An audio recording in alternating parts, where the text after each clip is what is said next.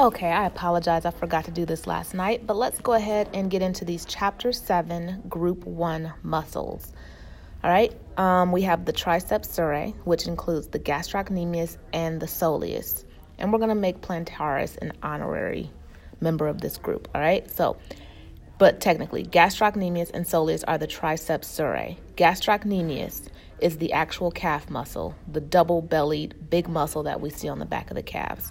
Starts on the posterior condyles of the femur, inserts on the calcaneal tendon. It flexes the knee, and plantar flexes the knee. All right? And plantar flexes the ankle. So gastrocnemius originates on the posterior condyles of the femur and inserts on the calcaneal tendon. Soleus originates on the soleal line, the proximal posterior tibia, and the posterior fibular head, and inserts on the calcaneal tendon. This one only plantar flexes. Plantaris is the longest tendon in the body. It originates on the lateral supracondylar line of the femur and inserts on the calcaneal tendon. Just like gastrocnemius, it flexes the knee and plantar flexes the ankle. All right? So gastrocnemius, soleus, and plantaris all insert on the calcaneal tendon. Okay? So look for that on the test. And then, remember, gastroc has the two bellies, and it hangs on the posterior condyles, as in multiple, as in two of them, the posterior condyles. Soleus originates on the soleal line, all right? And plantaris originates on the supracondylar line of the femur. So get those three out of the way. As far as their actions, gastroc and plantaris flexes the knee, and all three of them plantar flex, okay? The calf is designed to plantar flex the ankle. Then you have popliteus.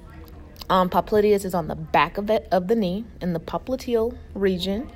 It originates on the lateral condyle of the femur and inserts on the proximal posterior tibia.